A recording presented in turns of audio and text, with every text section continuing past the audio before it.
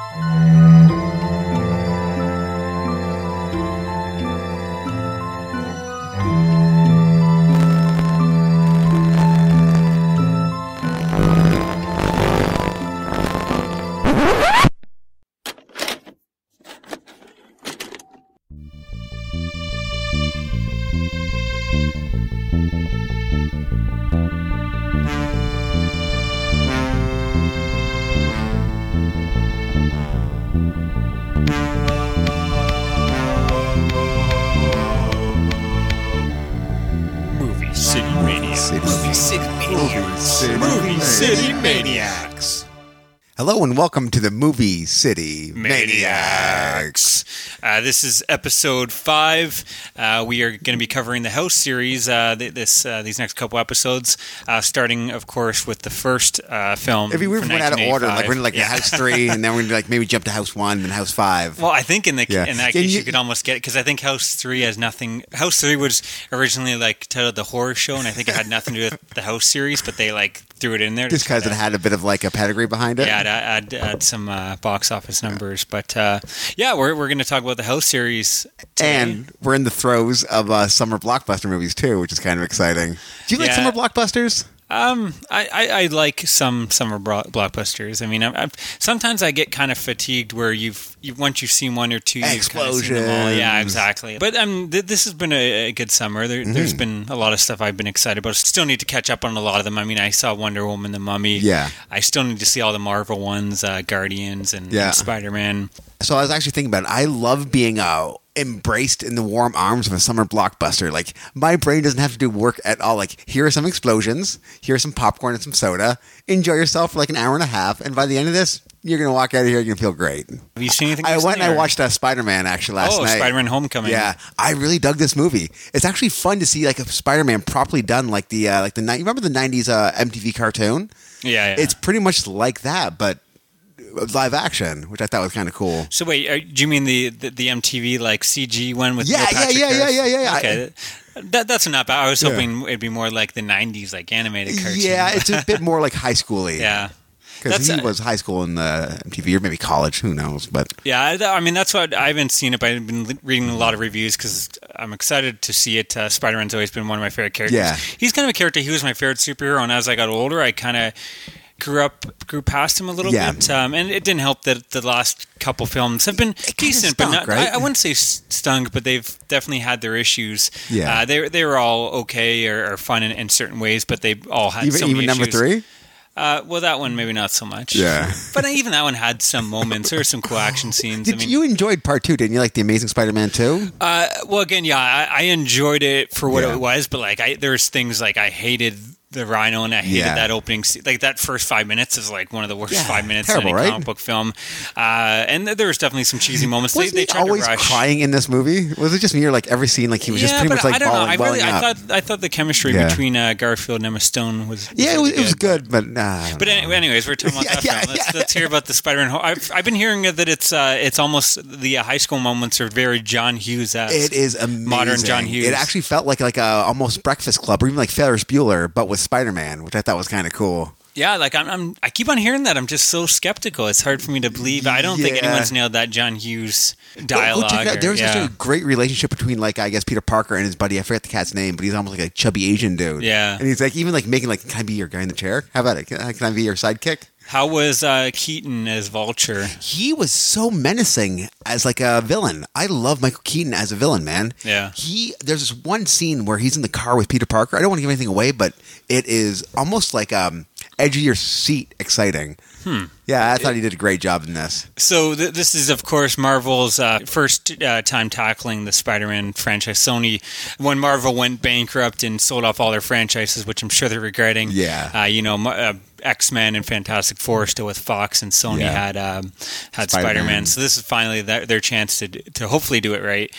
Do you think this tops Spider-Man 2, which to me is like the top of the heap as far as Spider-Man what? films? I think this is more of a fun movie, whereas like Part 2 had a bit of like context behind it. Mm-hmm. There's no context in here other than like is there any like emotional moments in this film? Not really. There's a few like beats, but it's more of here is a bunch of like comedy elements and explosions and Spider-Man punching baddies in the mouth. And my biggest concern, please tell me Robert Downey Jr. doesn't have a lot of screen time. That's one problem with this movie. He has a bit, but it's more like Jon Favreau was in this quite a bit more, which I thought was kind of cool. As what's his character in Happy? the Marvel films? Is it Happy? Yeah, something. I forget his last name. Yeah, but he's not Daredevil. He's not Foggy Nelson in this one. No, I really want to see it. I was looking up actually if there's anything inappropriate to maybe take our 5-year-old son. I don't think so.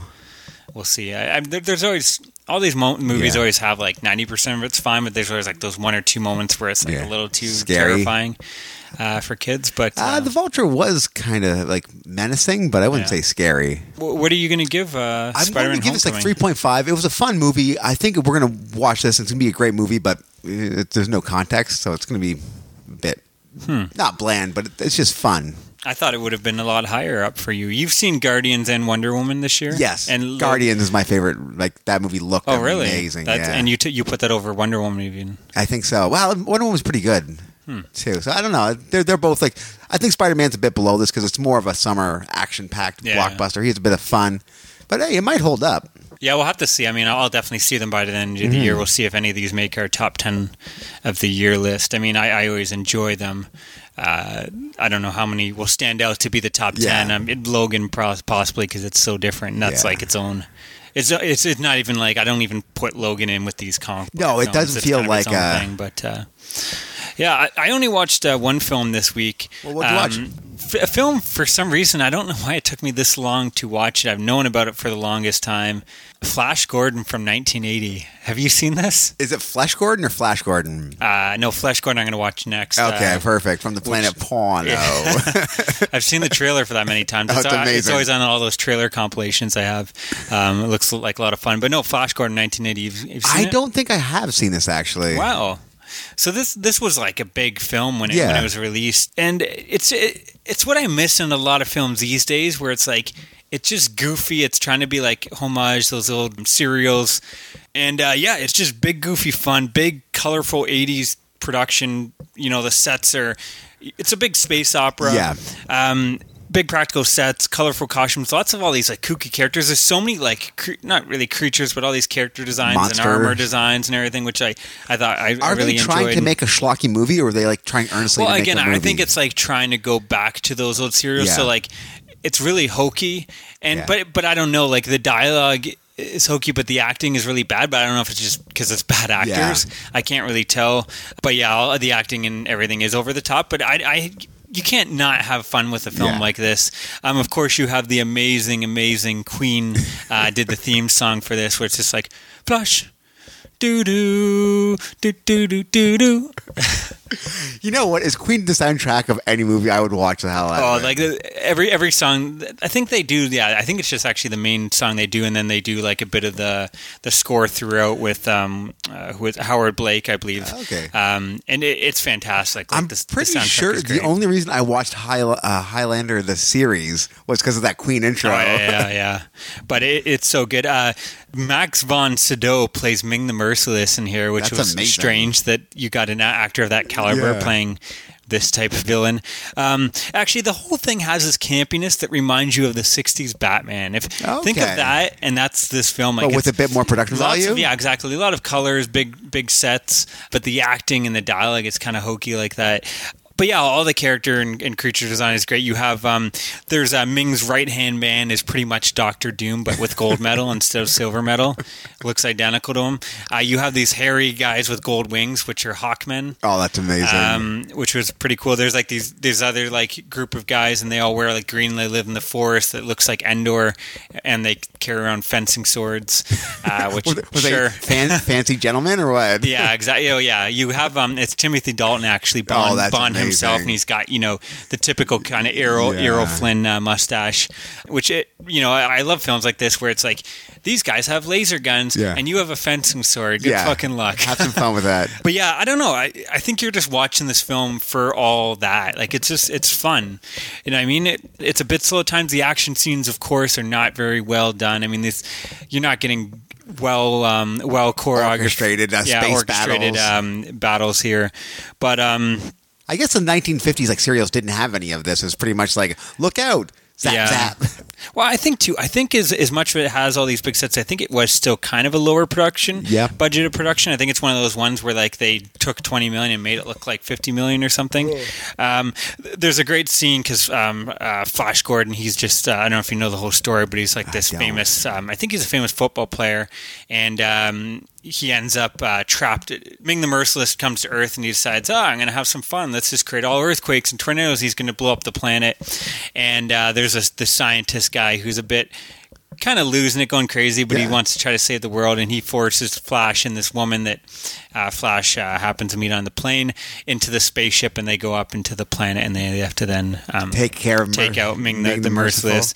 But yeah, there's this fun scene where he's fighting these armored guards, and he's getting his butt kicked, and then the one guy grabs this globe that kind of throws in the globe like a football, and all of a sudden he can start taking out the guys. He's charging it. That's the type of film you're getting, which I thought was great.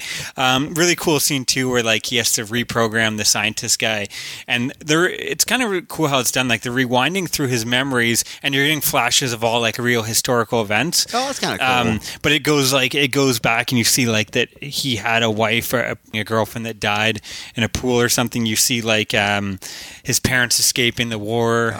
Shit. Europe during the war and all that. So it's kind of this almost this serious moment that is in a movie about a guy better than the rest of the film. But I thought it was kind of a really cool montage or whatever it would be. Mm-hmm. And then you get a big action-packed finale, which again, action scene's not great, but when that Queen fucking song kicks on, pump your fist. Oh, exactly. You're pumping your fist. You go get him, Flash. Yeah, exactly. To go save the girl.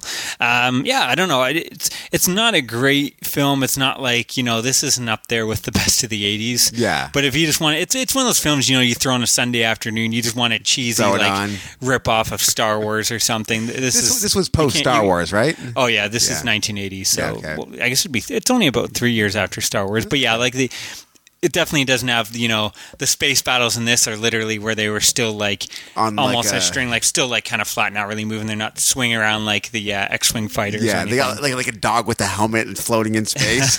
Pretty much, yeah.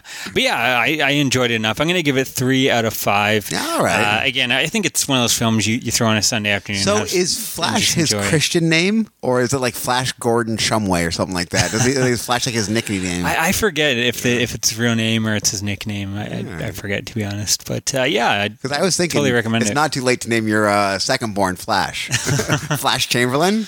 Boom! Yeah, it's actually pretty badass. I'm telling you, he's definitely going to play basketball with a name like that, right?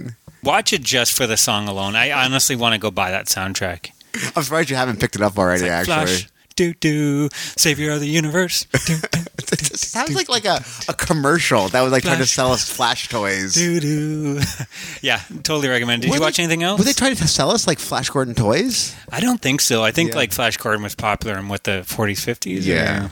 So it wasn't really hey kids, remember Flash Gordon? I think it was just one of those things they tried to bring it back. I think they tried to do a Flash Gordon TV series a year or two ago. They did a pilot that failed. Yeah.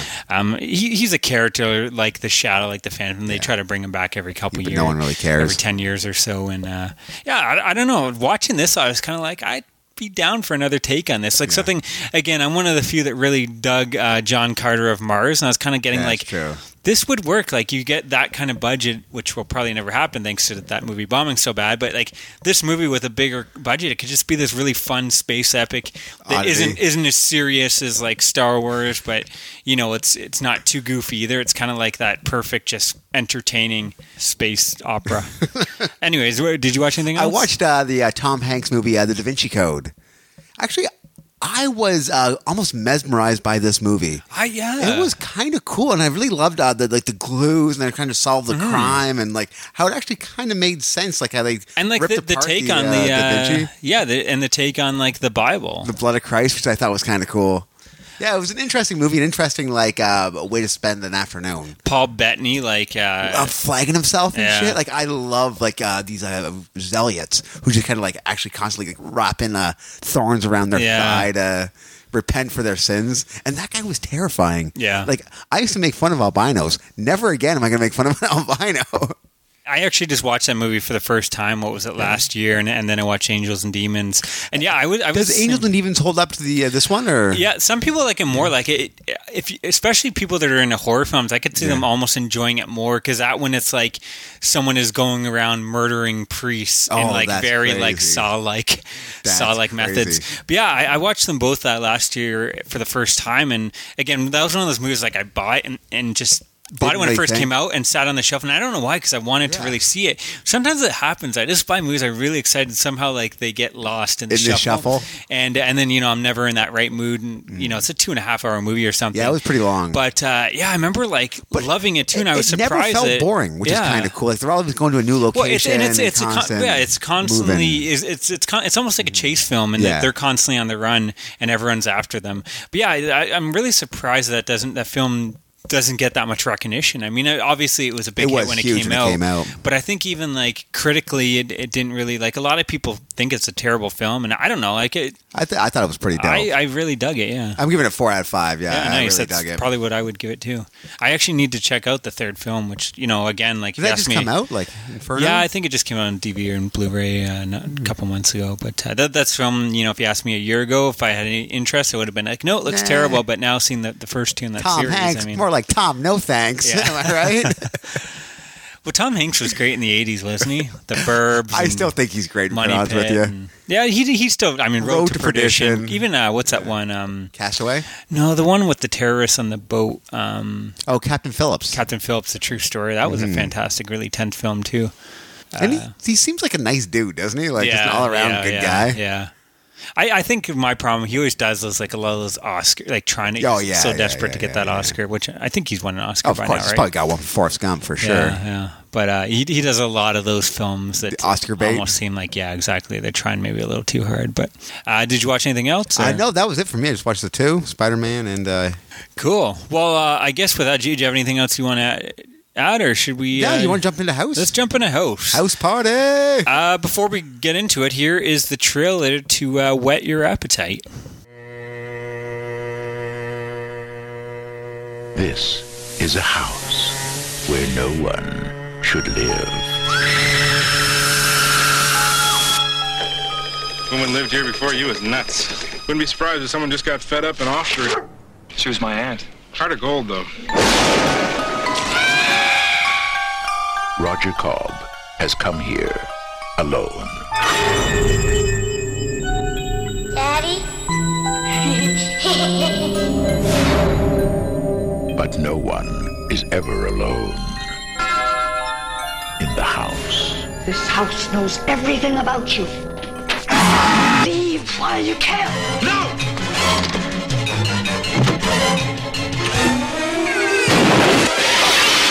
It has been waiting for him. Hi. Sandy. Now,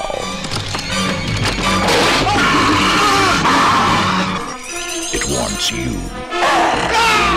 Horror has found a new home.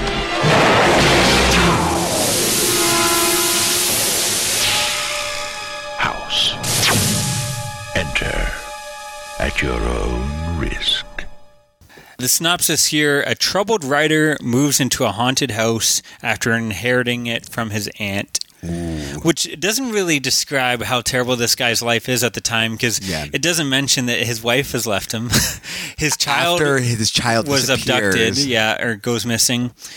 carrying around this unburdened guilt of like not murdering his friend, but like letting his friend get captured by the Viet Cong. And then also the film opens up. His aunt doesn't just donate him the house; it opens up with her hanging herself, which is it's quite disturbing. There is something almost like terrifying about watching someone hang. Yeah, oh yeah, for sure. And yeah, the film, it's a really cool opening. Actually, it this young. Is he the paper boy or some... A grocery grocer, okay.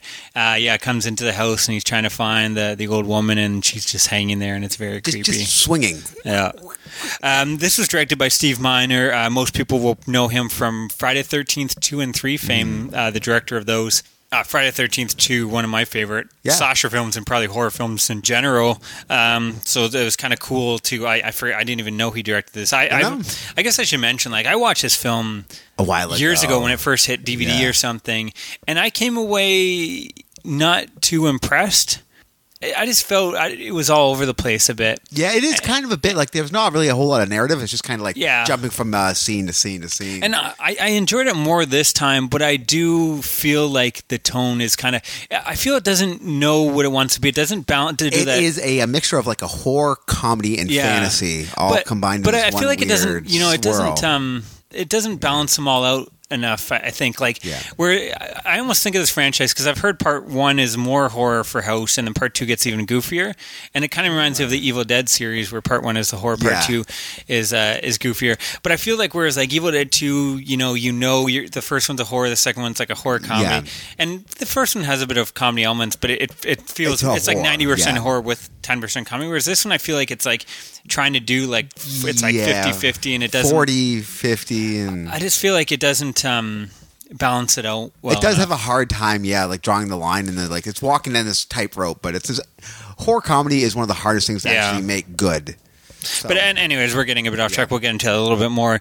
Produced by Sean S. Cunningham, of course, of the writer and producer and creator of Friday the 13th fame. Yep. It's starring William Catt from Carrie. Horror fans will know him.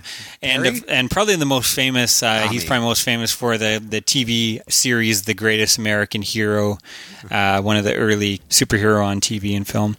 George Wendt, of course, of Norm from Cheers, is awesome in this. He is amazing as he is a lovable neighbor. Yeah, he's great. He's great in this. Richard Mole from Night Court. What was the name of Night Court? Bull or something? He plays his friend soldier in Vietnam. Big Ben? And Kay Lenz plays, I believe, his wife. I don't know what she did too much. But anyway, the other thing I didn't realize, though, this was actually co-written by Frank Decker. Yeah. Of course, Night of the Creeps and Monster Squad fame. Awesome. This was his big opening writing gig. Oh, get out of here. And the cool thing is, I was watching the making. I watched this on the Arrow Blu-ray, which has a great hour making of documentary.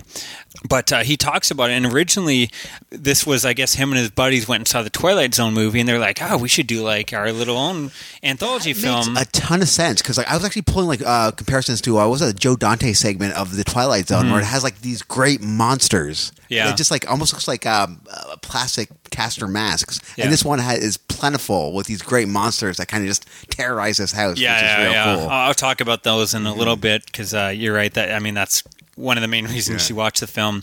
But yeah, so it was actually going to be him, Ethan Wiley, who's the other co-wrote the script with him, Steve Miner, of course, and Shane Black of Nice Guys and Predator. And I didn't know that. That's kind of cool. They were putting together this project and it didn't really work out, and then he had this like leftover segment. Sure. And but I think his take on it was actually like a straight horror film. Yeah. And it was when Wiley worked on the script with him, he turned it more into a comedy. But that would have been interesting. I wonder if it was like as a straight, because the other thing is, this was one of the first films, at least maybe not one of the first films, but it was like an early film in the time dealing with PTSD that all the soldiers were coming home with after Vietnam. So it was kind of cool that a goofy film like this was like one of the first to address that, which you definitely nature. So yeah, I'd be curious to read the original script for that. But maybe that's how they did House 5. They just kind of did went back to horror, like Chucky. Like Chucky's gone back to horror. Yeah, House goes back to horror at the 5th. But yeah, let's talk about the film. What works, what doesn't. I think like I said, I think the tone unfortunately hurts the film because it's all over the place. Mm-hmm. But there are a lot of reasons to watch the film. It's still an entertaining film. Again, the comedy works and the horror work. They just don't swirl together. Yeah, like you mentioned, the highlight for me is all of the practical effects and the creature design. Look so great, right? What do we have in here? There's his wife who turns into a monster. And she's kind of like this big witch creature, and even her laugh is something right out of Evil Dead 2. It reminded me of. There's like this flying skull bat creature that right out of what's that movie, Hellraiser? Yeah, there's actually I wrote down they kind of all remind me of something like you'd see in like a Garbage Pail Kids film or something. They're all kind of weird and kind of gross looking, and they're really cool and almost kind of actually scary as the creature in the closet. Yes, the first creature that we see. What else is there? There is two almost like twin-esque monsters that steal the little kid, which they didn't look that great, but they're still kind of cool-looking masks. And there's even like the swordfish that comes alive. That was actually kind of creepy, man. It reminded me of that opening from Return of the Living Dead. That I thought was kind of dope. Well, and then you get kind of some ghost images too. I mean, he sees like his aunt hanging herself and then disappearing, and so it's weird. It's kind of like this mix of stuff like that is actually kind of scary, and then it's like these goofy, Here's a montage of him like getting the cameras ready to. Yeah. Well, yeah, there actually is an 80s montage, and it's after he kills one of the creatures and he has to bury the body. It's weird, right? Like it makes it feels so out of place. No sense in this movie. But it's the 80s. You got to have that montage. It was literally like that was a staple. If your film did not have it in the 80s, did not have a montage, it was not going to get recognized. It would be forgotten. It would be panned. It would be a pariah of the 80s movie. But I think. Some of these things work really cool. Like, I guess his aunt was a painter, so all the paintings that she had throughout the house were like hideously ugly, but like really almost terrifying. See, I had a problem with those paintings because I thought like it was supposed to be this old haunted house. Yeah. And I'm like, those paintings don't look like old paintings, but then you find out that it's supposed to be his aunt was painting them. Yeah. What's really cool about that? Did you know who actually painted those paintings in the movie? No. William Stout. I don't know if you know who he is. When I was a kid, I used to collect these trading cards, and they were like the William Stout. He's most famous for doing his drawings of dinosaurs and whatnot. Okay. So he actually had a trading card line that me and my cousin used to collect. That's awesome. Of all, because they're really cool, all the different paintings he did. But he also did like the a lot of the designs and stuff for Conan the Barbarian, the original 80s film, Return of the Living Dead, and even like recently The Mist and Pan's Labyrinth. So in Masters of the Universe. So a lot of like when you see some of those cool the Dolph Lundgren version. He's a great artist. So I remember seeing those and being like, those are kind of cool, but I don't feel they fit the film. And then when I found out it's William Stout, I was kind of like, I'll allow it. But yeah, if you want to see some awesome artists' renditions of dinosaurs, type in William Stout on your computer. But I agree. They're kind of weird. Yeah. One of the standouts for me in the film is the score by Harry Manfredini, also good, a Friday 13th fame. I almost think this score is as good as his Friday 13th score. Like we usually do on our old podcast for our October series, we would do like top 10 scores to play at a party or something, which we'll maybe continue with Movie City Maniacs. We'll see what happens. But and this never came up, but I think there would definitely be a tuner or two that would be great for definitely a horror movie. A horror party. House music. But I was really surprised. Move over how like cool grindcore. We're gonna play some house music. I love too. We didn't mention that. So William Cat, who's good in this? I thought he did a good job of handling the comedic and the dramatic moments. But what I really like, and I always love it in horror films. You always see it in occasionally. He's actually a horror writer. Again, he's Stephen King. Yeah, exactly. Essentially is what he is. The one problem I always have with this, and it's in all these films, is that the horror writer is always like above horror. Yeah. You know what I mean? It's never like Stephen King, I'm assuming, likes writing horror. That's Yeah. why he does it. But in these films, it's always like they're above horror and they don't want to. And you always have the fans are always like these weird, strange, annoying people. They really like ham that up in this one. But I find who that are these in freaks? all those films. They're your fans. Yeah. But yeah, I don't know. I've thought I really like that angle, and it also it adds into his next book he's writing. He wants to skip the horror and write about his experience in Vietnam, and that kind of sets the whole film off in motion. Going into motion. What did you think about the Vietnam scene? So throughout the film, you have flashbacks to his Vietnam experience. They looked terrible. Yeah. Like it felt like it was definitely like a sound stage. Like it felt like I find that almost like a play in Toronto. Yeah, I find that, I don't know, I find like any film that has war scenes through flashbacks or for whatever reason, it always comes off as a little bit campy. It's like, it's kind of like if you're not doing a war film, you don't have the right budget. It just comes off like everything. The costumes just kind of feel a little cheap, and all the acting, and I don't know. It does. It just feels really. On the one hand, you could say it's fine because maybe this is supposed to be. It's almost like his book, so maybe he's exaggerating it. Yeah, exactly. But yeah, I don't know. I'm not. I wasn't really a fan of them, and that's again a problem with this film. Is like you had the serious moments about his kid going missing, and some of the haunting moments. Then you have these goofy creatures and comedic moments with we forgot to mention there's like a hand that is... Oh, that's amazing. The dog runs off with a hand, and then this kid comes in and they hit the hands on the back of the kid's... Bite it. But yeah, so you have moments like that, and then you have like these Vietnam moments that take up a big chunk of the film. I mean, it's only an hour and a half, and I would say the Vietnam sequences are 20 minutes of film. I guess they did try to like show like these things that only were haunting him because of his guilt. I guess that's kind of like that. Well, it's definitely a main part of the plot. We won't spoil exactly what is going on, but it's definitely the Vietnam sequences play a main part of the plot. But that, to me, it doesn't mean they were that interesting. Yeah. I get why they're there. They definitely had to be there, but I think they could have made them a little more interesting, I think. Yeah, that's a big problem with this movie. Like jumping back and forth between the house and Vietnam. It's like, well, it didn't really mold well together. It didn't stir together. Yeah. But George Wendt was amazing in this. Well, Almost let's talk about him. Chevy Chase-esque. In some Yeah, of his I thought deliveries. he was perfect in this film, in that like. I guess he doesn't have too many dramatic moments, but he perfectly nails the comedy. He's never too goofy. Yeah. It's like he's in on the joke, but he doesn't like let you know that he's in on the joke kind of thing. That one scene where he's like, "Oh, that girl next door was such a crazy dingbat. Yeah. Like, fuck her. Like, I can't believe, like, oh, that's my aunt. Oh, lovely lady. Great girl." Yeah, like the timing on that was perfect. Yeah, I actually wrote that quote down because as soon as that scene came up, I was laughing my head off, and I like paused the movie, looked up on IMDb, and copied it so I'd have it for this. Maybe I can throw the clip in. We'll see if I'm lazy or not. Howdy, neighbor. Just move in? Yeah, last night. Harold Gorton. Hi, Roger. Roger. Well, hey, it's great to have a new neighbor. Woman lived here before you was nuts. Biggest bitch under the sun. Just a senile old hag, really. Wouldn't be surprised if someone just got fed up and off her, you know what I mean? She was my aunt. Heart of gold, though. Just a saint, really. And such a beautiful woman for her age. Like the way he delivers Amazing. that, it was so good. And yeah, like I am totally butchering that. You have to see it in the film.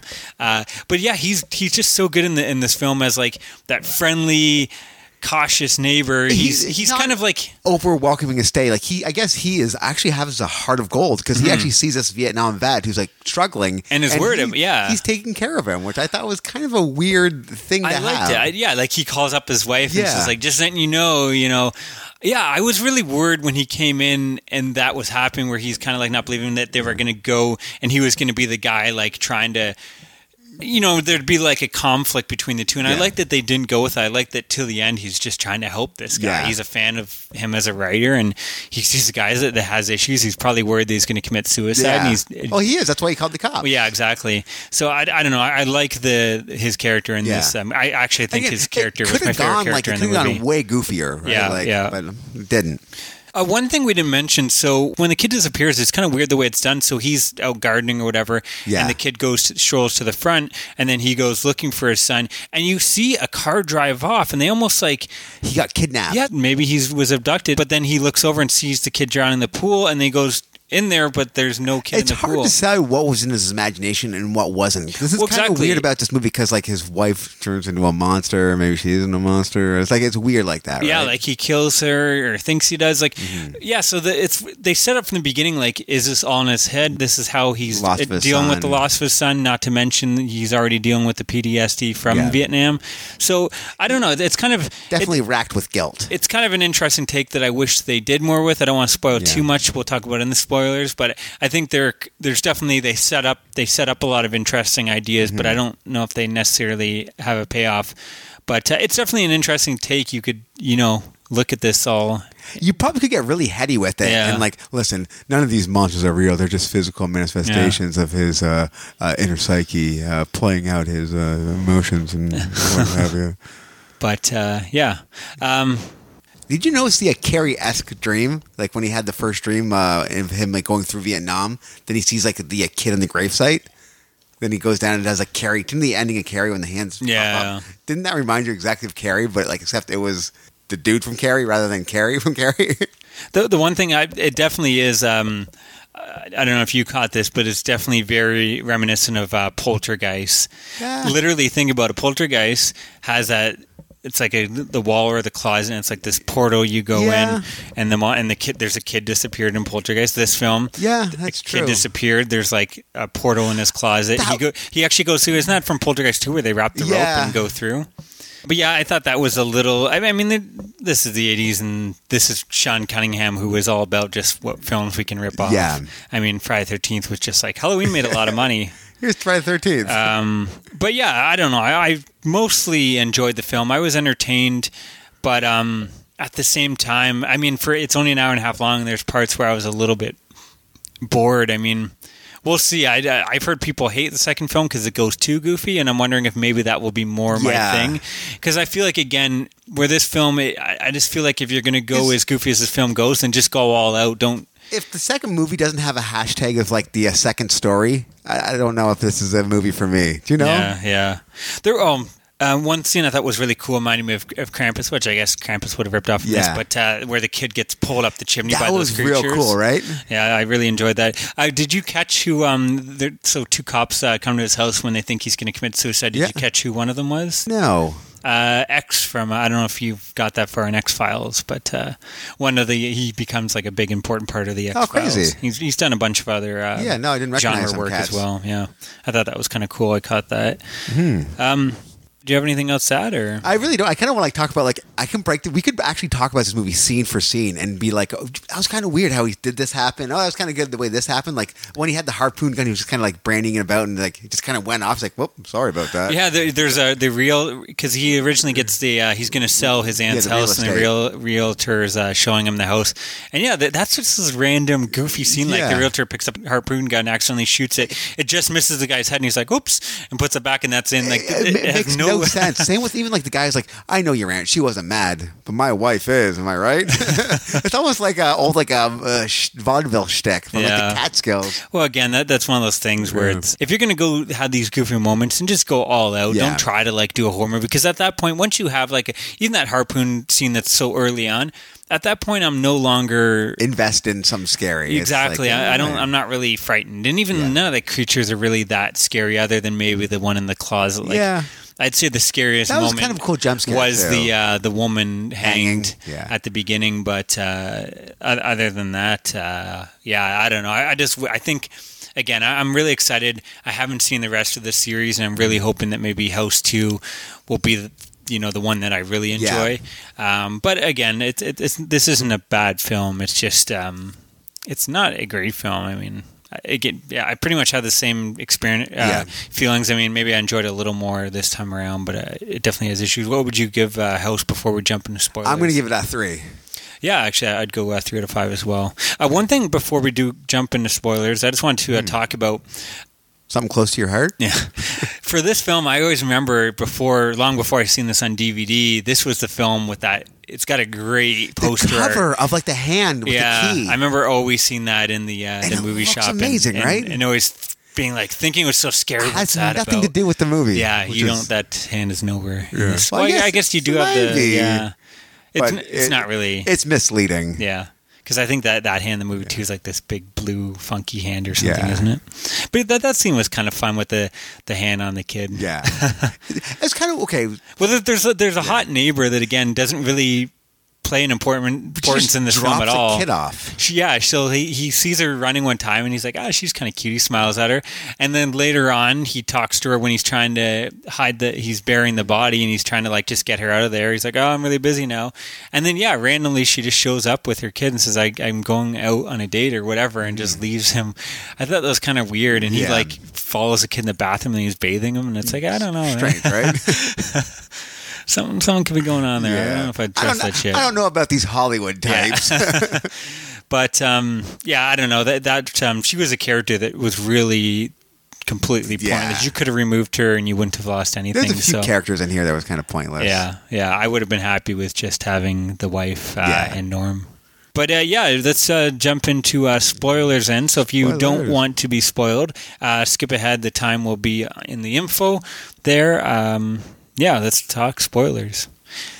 Well, I guess so. You find out the whole thing that's going on is that his army buddy Big Ben was shot, and he wanted him to kill him because he didn't want to get caught and tortured. Yeah. But he can't do it. He decides he's going to try to save his friend, but he doesn't make it in time, and he gets captured and tortured and dies a horrible death. So he blames Roger Cobb, the lead, for his death, and you find out that he actually abducted the boy and pulled him into the portal in the pool. Weird, right? I don't know. It almost felt anticlimactic. Yeah.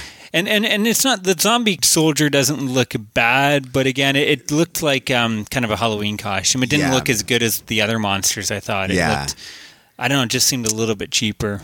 What did you think of it? Unmemorable, which is kind of... I did really enjoy, though, where he rips off his arm and beats him with it. Did you notice it was kind of weird? Like, he cuts off his hand, but like nothing really happened. Like, it's almost just like I was like a passing moment. It was kind of weird. Yeah, I don't know. I felt like that. It was kind of weird. Like this film, I don't know, it was rated, but there's not really any blood and goo. Yeah. I was hoping for a bit of guts and gore and like again, because it kind of reminded me a lot of time of like Evil Dead 2 or something. So I was hoping to see a little more splatter. Yeah, but there really isn't any. One thing I guess let's talk about then before we end the episode is the ending. Personally, I thought it could have been much more interesting. It almost like ends almost just like we ran out of money. Here's the kid's back. I'll tell you later. At the same time, as a father, and I don't know, losing a kid would be terrible. Of course, So I was kind of like, it's this cheesy, happy ending, very anticlimactic. Well, not very anticlimactic, but it could have been so much more interesting. But I was kind of like, I'm fine with it. Whatever. I'm glad to see this guy get his kid back. Fathers are ruining Hollywood, man. I didn't need the Mist-style ending on this film. Yeah. I didn't need something. Again, with the tone of the film, I think if it didn't end this way, it would have been too depressing. It would be amazing if, like, since I got tortured in Vietnam, your son's now getting tortured in Vietnam. It just shows him just, like, fucking taking off the kid's fingers and shit. Like, that would be like, where did this come from? Yeah. Could you imagine how they end this movie? It just rolls credits. Well, okay, it could have. I mean, again, a more interesting ending would have been if the kid died and he has to deal with it. And, again, what we talked about earlier is that, it could have been something like this is, was the kid actually abducted and this is him dealing with the issue, kind of creating all this in his head, and that he's also dealing with the PTSD. That, that could have been a take on it too. They could have did something more with that, but you find out it's like, no, it's just this friend. Portal. Here it is. It's fine. Kid in the portal. I just feel like it is kind of a plot for plot's sake. Yeah. So. But, we're having issues with the mic here, so I think we're going to end it. Do you have anything else to add? Or? No, I don't. I can eat that strawberry, though, over there. We found a strawberry under Kyle's couch. Just sitting there taunting me, like, go ahead and eat me. Well, then. We'll split it when we're done. Yeah, I don't have really anything else to add. We're going to watch House 2, which you've seen before. Yes. A while ago, I believe. I think it's the one recently. I think it has like a old war general, like almost like a Colonel Sanders. Well, I know someone else from Cheers makes an appearance. Yes, he does. It's not Woody Harrelson. And it's not Ted Danson. That's unfortunate. But, I don't know. I'm really excited. Ted Danson's at number 3. That would be sweet. But yeah, I don't know. I'm really excited to check out part 2. It's one that I've heard about for a long time, but then when part 1 didn't really thrill me, I kind of put off checking out part 2. But who knows? Maybe it will be more to my liking. Yeah. Again, this isn't a bad film. It's just a very it's just an okay film. It's just kind of like, you could do worse, but it's not fantastic either. So anyways, this has been episode 5 of Movie City Maniacs. We'll be continuing the series next week. The second story. Join us on Facebook, Movie City Maniacs. On Twitter, we're the Movie City Maniac. Yeah, not plural, because they won't allow us to have enough characters, those bastards. Twitter, am I right? And email us. We'd love to hear your thoughts on the House series. What's your favorite? What do you think of it, the whole series? You can email us at moviecitymaniacs@gmail.com. Oh, and one last thing. It's very important that that first month to, if we want to gain some listenership, build that community, to get that promotion on iTunes. Reviews are hugely important. So, we'll probably bother you for the next couple episodes. If you can, it takes literally a minute or two. Leave us a review, your thoughts on the podcast, and hopefully, if we get enough, it will get our name up there higher when people search horror and whatnot. Anyways, this has been episode 5. Thanks for listening, guys. Stay scared. Sure. Bye. Feeling better now that we're through.